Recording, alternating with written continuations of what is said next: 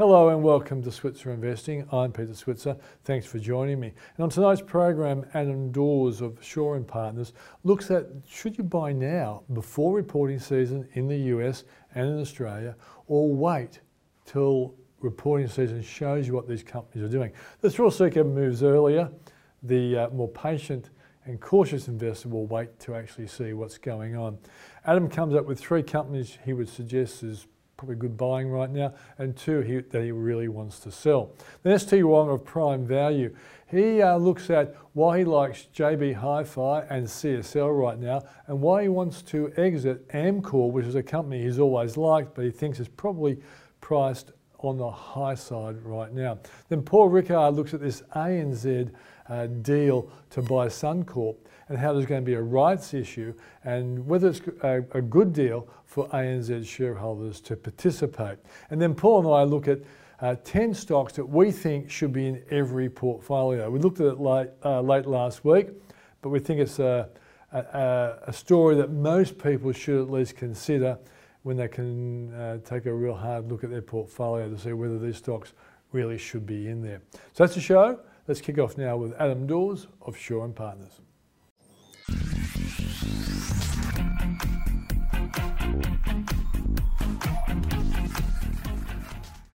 Adam, welcome to the program. Thank you, Peter. It's great to be here. Mate, before I start talking about, for example, ANZ big in the news and also Whitehaven Coal as well, to see what you guys are thinking about those 2 companies, let's just take the bigger issue that some people might be toying with. And I know I've written a story today for the Switzer Report showing there's at least 10 reasons why you might be optimistic that things are starting to change. And even though I personally believe the December quarter will be the one where we'll see a more substantial turnaround in stocks. And I could be wrong, but that's my best guess. But the thrill seeker might be saying to themselves, well, reporting season's coming out in the US, and we saw Citi on Friday night. It reported really well and shot up over 13%. Wells Fargo up 6.5%.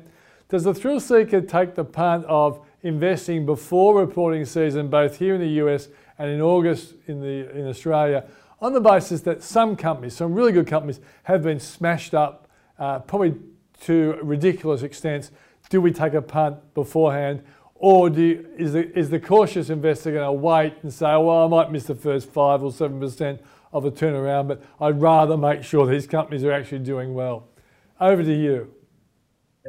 Yeah, that's a long-winded question, but no, I totally understand where you're coming from as well, because basically at the end of the day, you know, an investor that is a little bit of a thrill seeker will probably be willing to take some kind of risk coming into that reporting season. And really you'd be looking for that confession session that we just had for those earnings calls to potentially allow some of those stocks that you might look at and go, okay, there might be some further upside to that, you know, going forward. And it's few and far between, and certainly something like the tech sector, which has been absolutely belted going forward, as you say, might not be this half or this reporting season, but closer to the sort of the December report or that area where they will start to look good. I think the thrill seeker, if you're wanting to do that, I would put half of my position in now, and then I would wait for the result, and then I would look for another half of or to finish off that position if it does work out in your favour.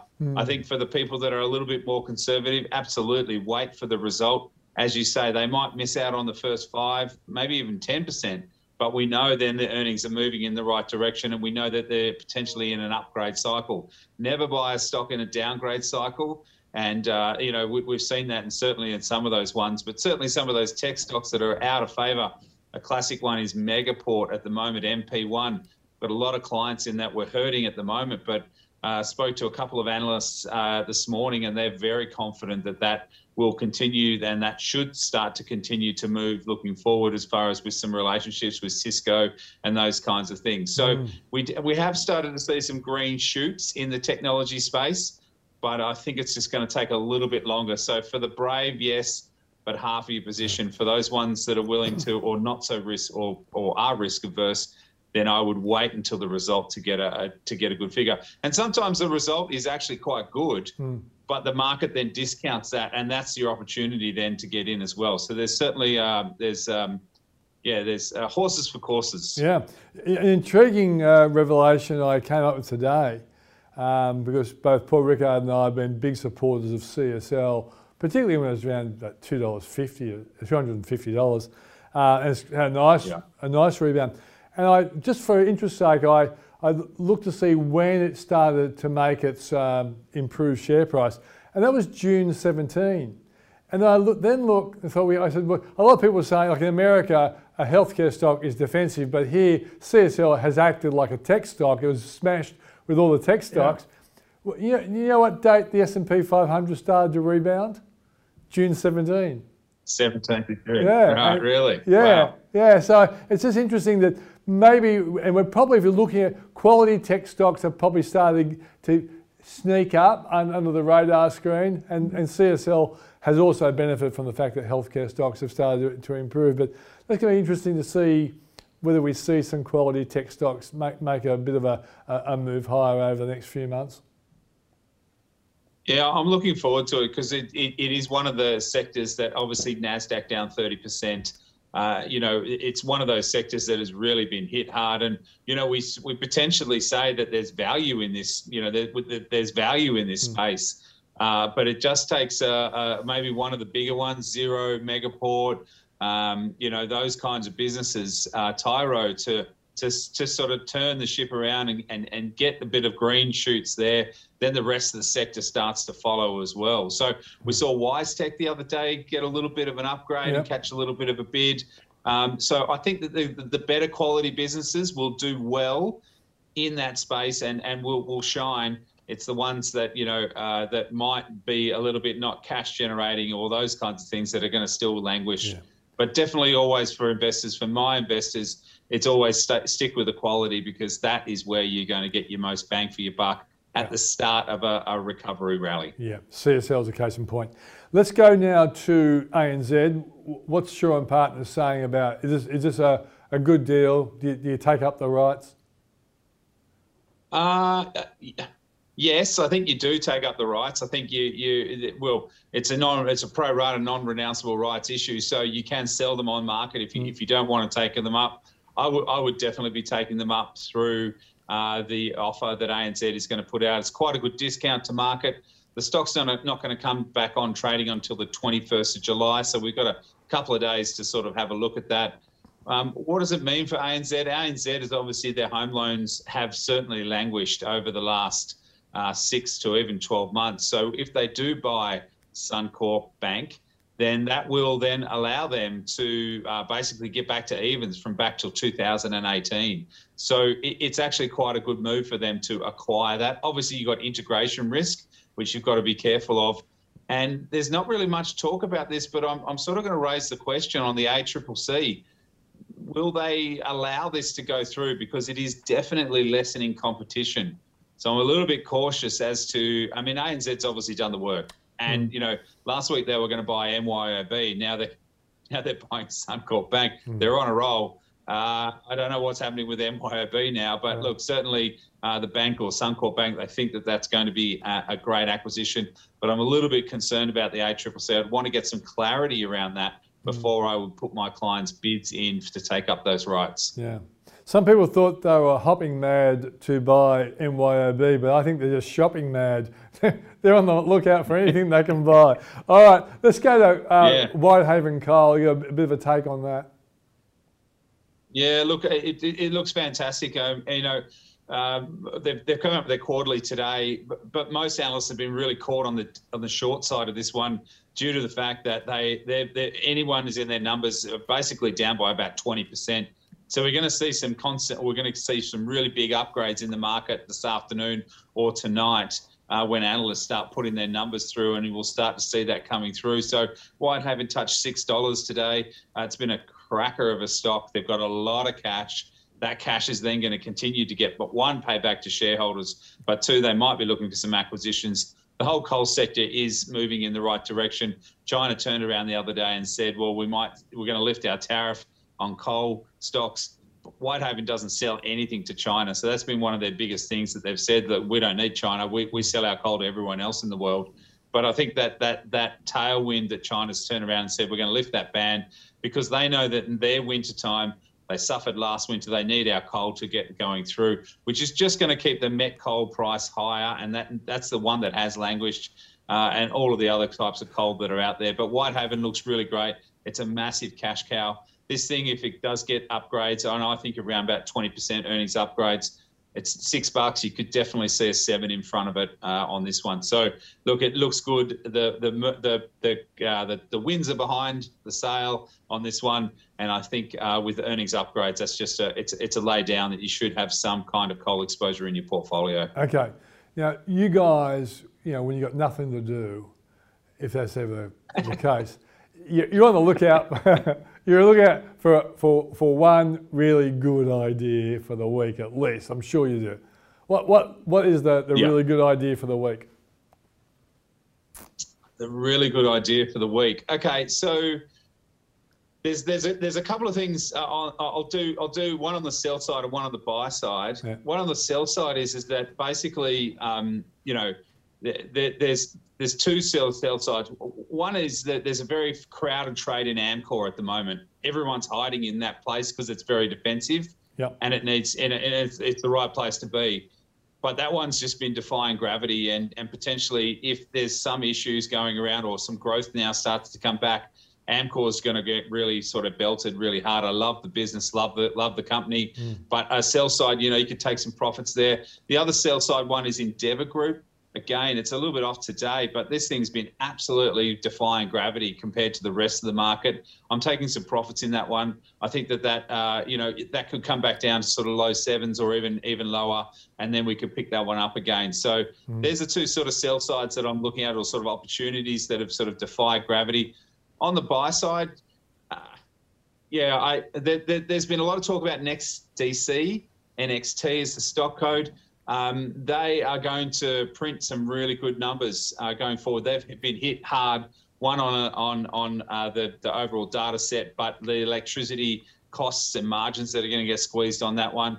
I think this one should do quite well. I'm going to start to look at putting that into clients' portfolios. That's a bit of technology, a bit of property, data centers, and I think that's something that is been beaten down, but is a good quality business, and that would be a great buy down here for a longer term buy for clients. And I guess if tech makes a comeback, and I suspect it will sometime later this year, NextDC will be an easy buy. Mate, thanks for joining us. Okay. Thanks. Have a great day. Pleasure, mate. That's Adam Dawes of Shaw and Partners.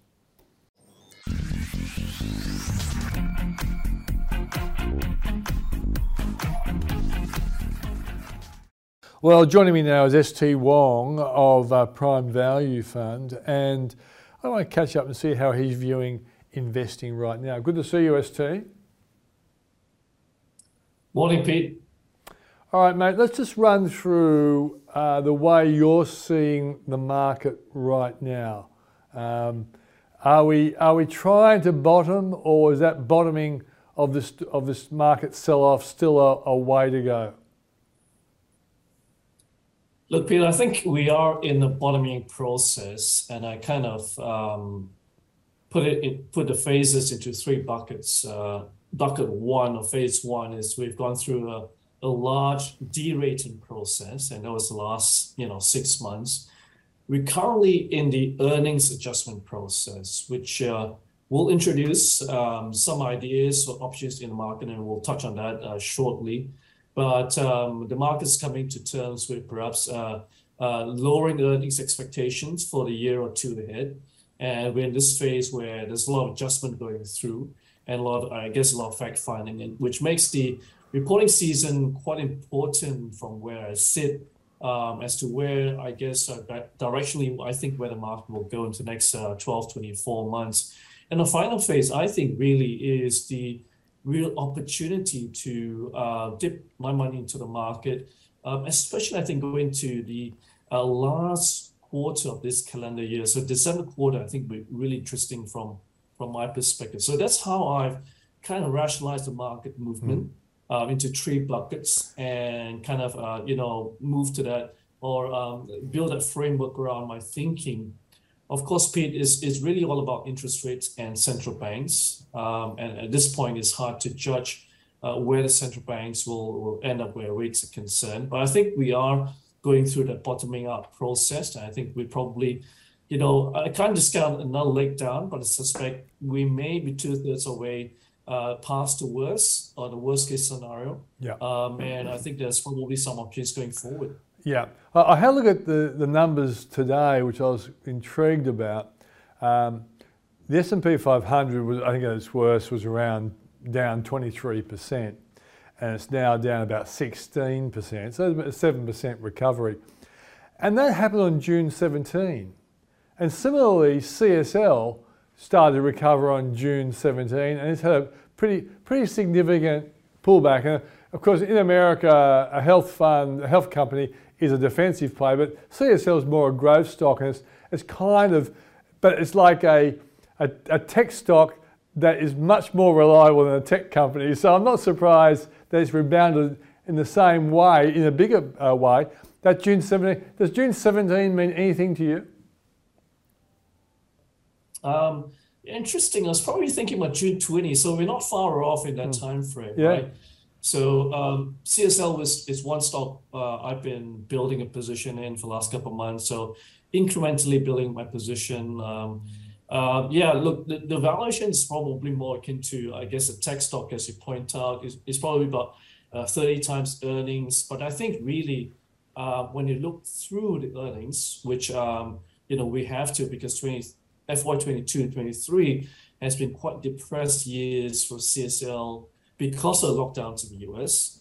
And as the economy reopens, to some extent, the earnings will rebound into FY24. So when we begin to look a little bit further out, I think CSL looks a really interesting stock. And don't forget, it just entered into acquisition for this company called Vifor, which we probably talked about in the last 6 months. And that, I think, will give it the longer-term growth opportunity that CSL should have in the medium to long term, 3-4 years out in that sense. Okay. So again, CSL share price been depressed, building a position last couple of months. Okay, the first bucket you talked about, we know there's been re-rating, and some people have been shocked at the severity of the re-rating. But let's get to your second bucket, namely the earnings adjustment, and how you're seeing stocks as a consequence. Sure, I think we need to play it between valuations and earnings expectation.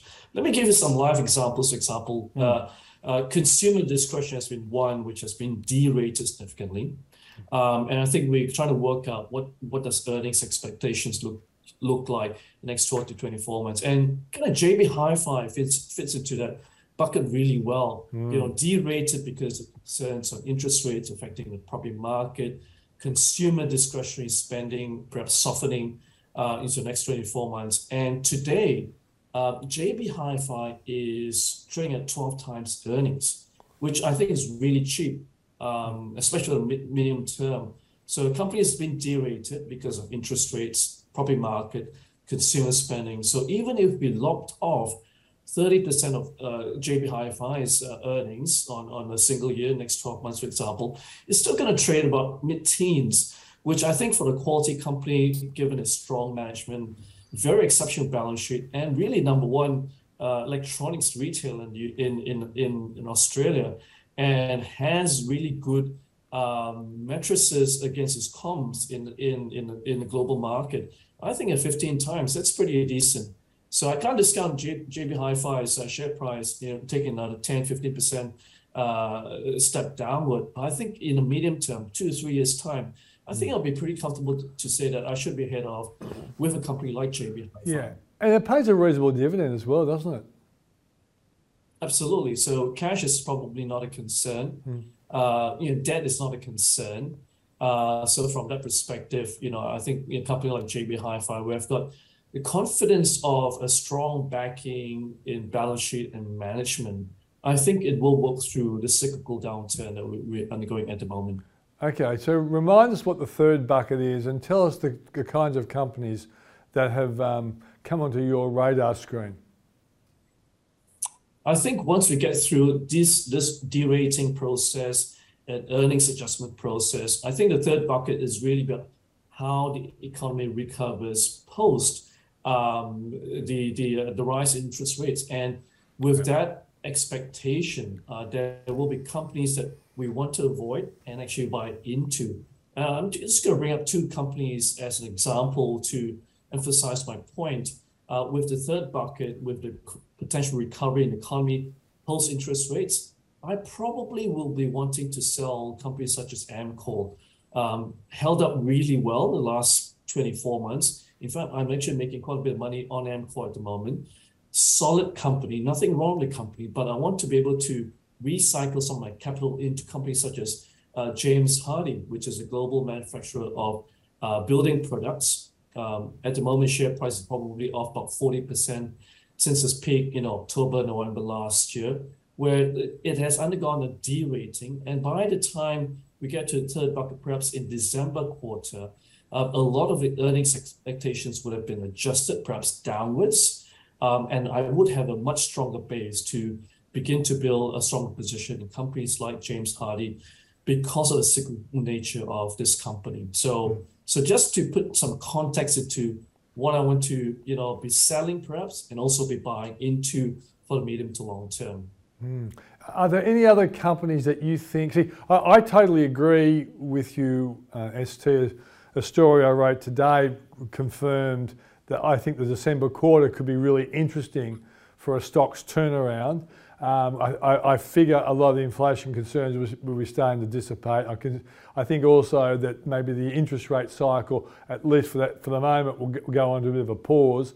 And I wouldn't be surprised to see fourth quarter, December quarter, looking really good. So given that, what other companies do you think might be really well positioned to benefit from the rebound, the economic improvement expectations that might come around in the December quarter? Sure. Another company which I've been putting some money into incrementally is a company called IDP Education. The ticker code is IEL. It undertakes English language testing services across the globe, but also student placements into countries such as Canada, the UK, the US, and also Australia for students wanting to take undergraduate studies or graduate studies. So that's another company which I think will benefit from a rebound in, first of all, equity market sentiment improving, but certainly as economies reopen, I think this company, IDP Education, will be a prime beneficiary of that rebound as well. It undertook a large acquisition about 12 months back in the form of an English language testing service in India from the British Council. And we think it will be able to build on that platform into the very strong Indian market. So it is one where it's probably less sensitive to economic factors, already in train, really strong structural factors. But as the market sentiments lift, I think the market will probably gravitate back to companies where there are strong growth profiles in companies such as IDP Education. Well, one last thing before you go. Banks. Banks have been sold off. If you think that December quarter could usher in a reasonable 2023, and maybe the interest rate rise cycle is on hold at least for a while, do you see any future for the banks doing well? Look, Pete, I think the banks will move in line with the markets broadly. The earnings expectations for the banks are probably somewhat lukewarm in a sense that mortgage loans will probably be anemic at best. They might get a little bit of a margin uplift from high interest rates, but Pete, the competition in the market is really, really strong. I think the final point I make on the banks is that the valuations of the banks have been re-rated fairly high at this juncture. So despite the stock prices coming back in the last 2 months, I think the valuations are still quite expensive at this juncture. So I'm probably in the camp where I'll be waiting for a better entry point where the banks are concerned before getting a bit more excited on the second term. Great stuff. ST, thanks for joining us. Thanks, Pete. That's ST Wong from Prime Value.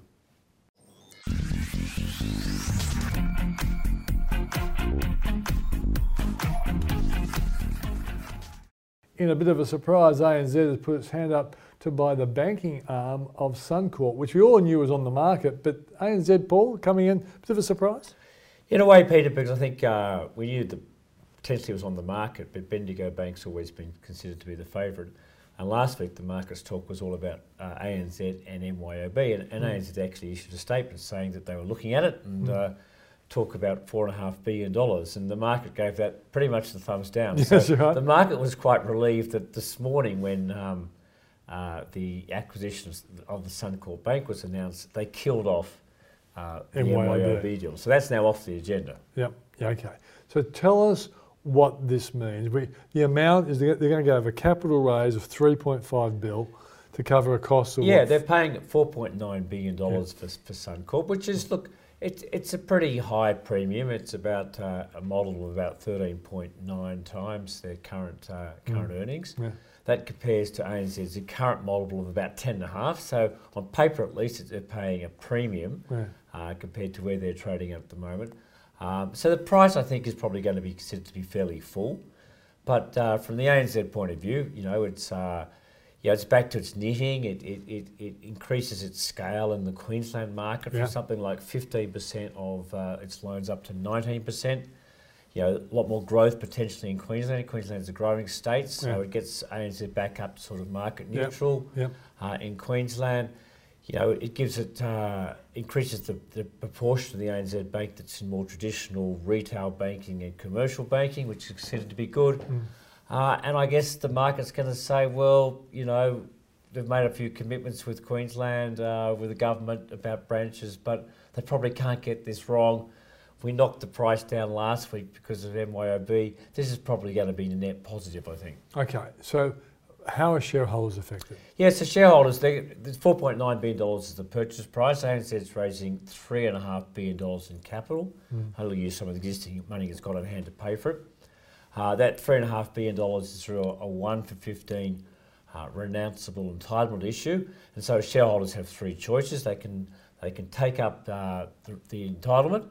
In other words, they'll be able to buy new ANZ shares at a price of $18.90. And that's about a 12% discount to where they were trading on Friday, and about a 12% discount, or just less of it, to what's called the theoretical ex-rights price. That's option one. Option two is they can sell their entitlements on the ASX. They'll start trading as early as Thursday. What will they sell for, Paul? Well, it'll basically be the difference between the $18.90 and the ANZ share price. Normally with rights issues, share prices come down because they're raising more capital at a lower price. But I think this is going to do pretty well. So I'll come to that in a sec. Okay. So the second choice would be to sell that on market on the ASX. It'll trade under the code of ANZR. Well, the third choice, Peter, is they could do nothing, in which case their entitlements will be auctioned and they'll get any sort of premium over the value when they get auctioned. So, okay. But look, I would tell you most people are probably going to take up their rights. That's what the bank is. So if I've got 150 shares, how many potentially might I get? Yes, if you own 150 ANZ shares, you'll get 10. Yeah. 1 for 15. Yeah, 1 for 15 new rights, and you'll be able to buy new ANZ shares at $18.90. And you've got to about the middle of August to pay for them. So you'll get an offer document and be able to download that. Now, you might say, why do I think the market will like this transaction? Well, I did mention earlier on, Peter, that I thought they were paying a pretty big price. And they've promised a whole lot of integration benefits, but those integration benefits are going to take 6 years to deliver. And that's because, it's going to take a year before the actual deal completes. And then a year sort of 2 to 4, they've got to integrate their systems. Yeah. And they're going to keep Suncorp Bank, and they're going to keep it branded Suncorp Bank. Yeah, I was going to say that. Yeah, good question. And the Queenslanders like Queensland. And they've agreed a whole lot of commitments with the Queensland government. So there's going to be no net loss of staff in Queensland. Yeah. There's going to be no closure of branches in Queensland. There's going to be more money to help Queensland with things like the Olympic infrastructure and a few other things. So there's a lot of very pro-Queensland stuff here. It's unusual for the state of Queensland to insist on those sorts of things, Paul. So in doing those sort of things, it's pretty hard to drive integration benefits, right? Now, so they're not going to happen until years 5 and 6. So you could say, okay, they're paying all this money, they're buying it on a multiple which is greater than their trading multiple at the moment. They really can't do much to drive benefits till years 5 and 6. Why do I think it's a good deal? Well, as I said, I think the market's going to say, well, first of all, this is a lot better than MYOB, Yep. and we sold it down on the basis of that.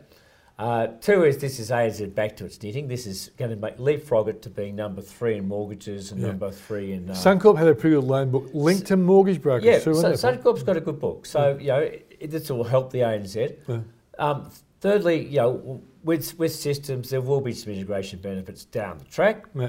And fourthly, ANZ's super cheap. They actually put out You've been bagging it for nearly 2 Well, I years. have, and they've been a terrible bank. But they're now so cheap, and last week was sort of the final nail in the coffin, Peter, because they went down about 5% when the rest of the market went up a little bit, simply on the MYOB fear.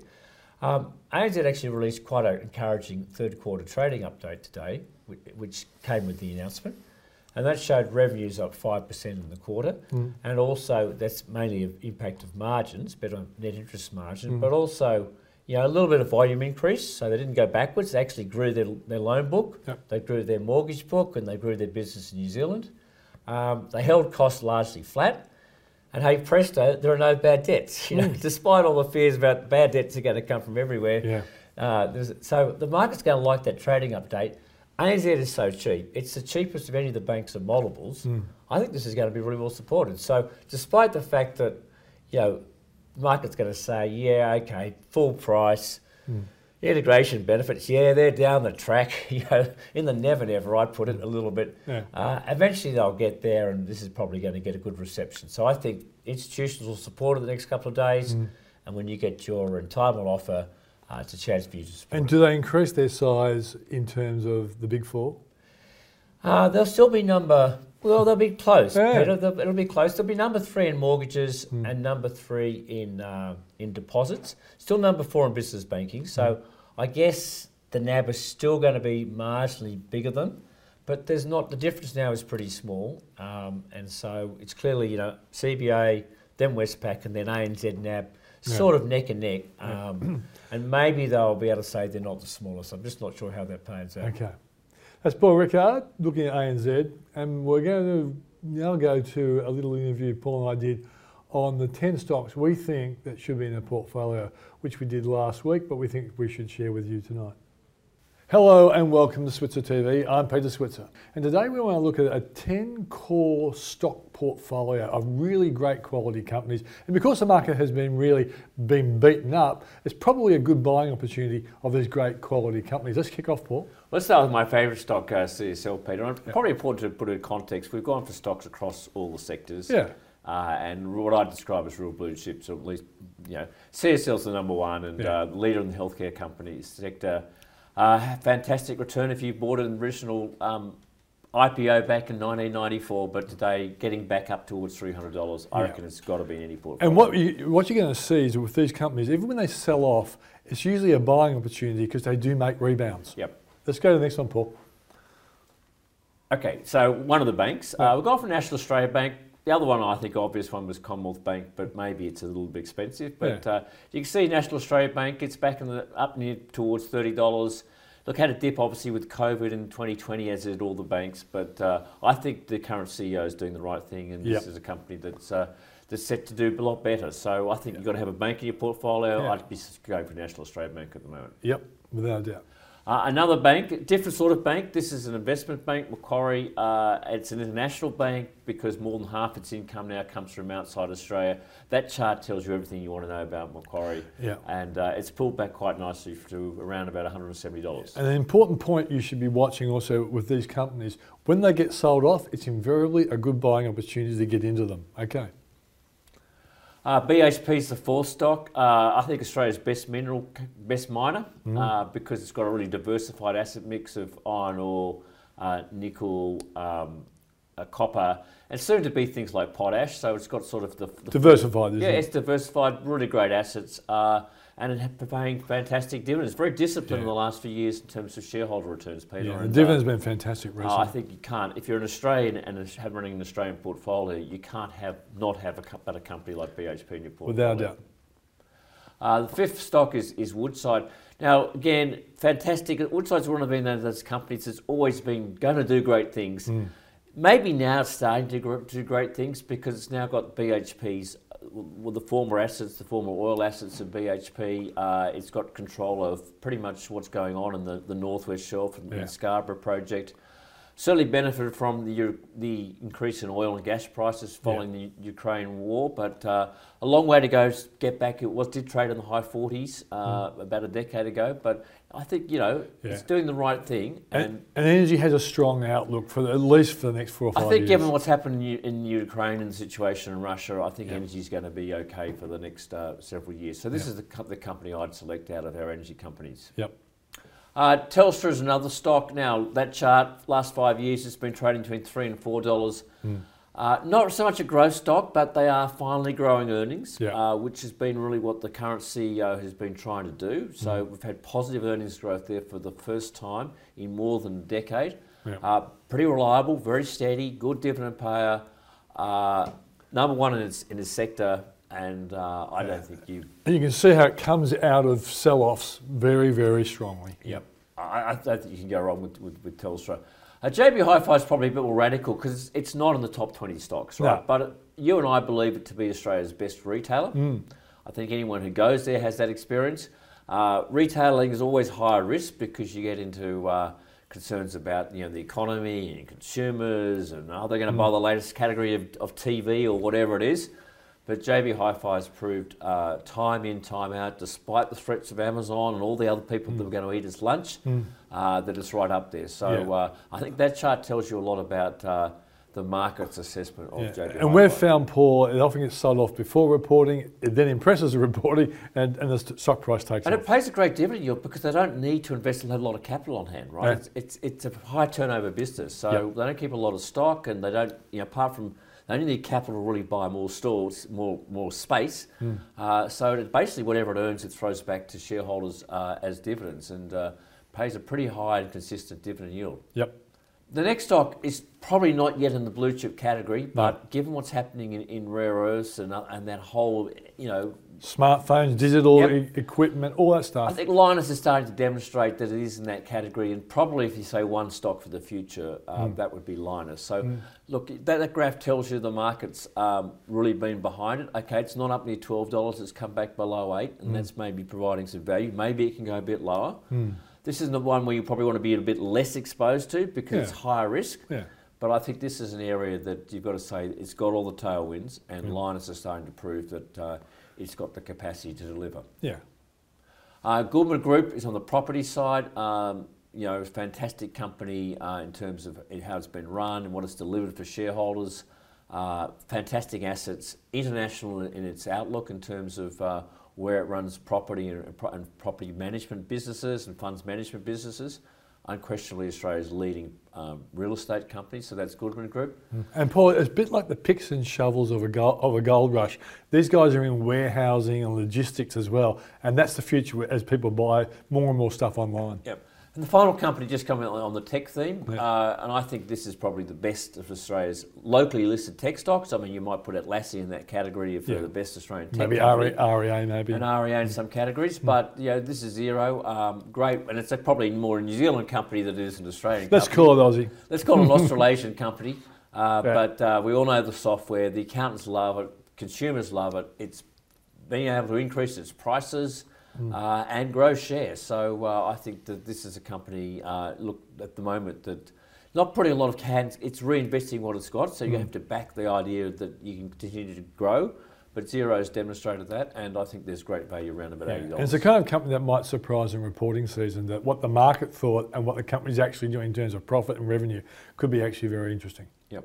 Okay, so that's our view on 10 top companies to put in a portfolio at a time when the stock market is really giving a lot of companies a lot of problems. Thanks for joining us on Switzer TV. And that's the show for this week. Look forward to seeing you again on Thursday. If you want to see what our experts are thinking about other stocks, have a look at switzerreport.com.au. Once again, see you on Thursday.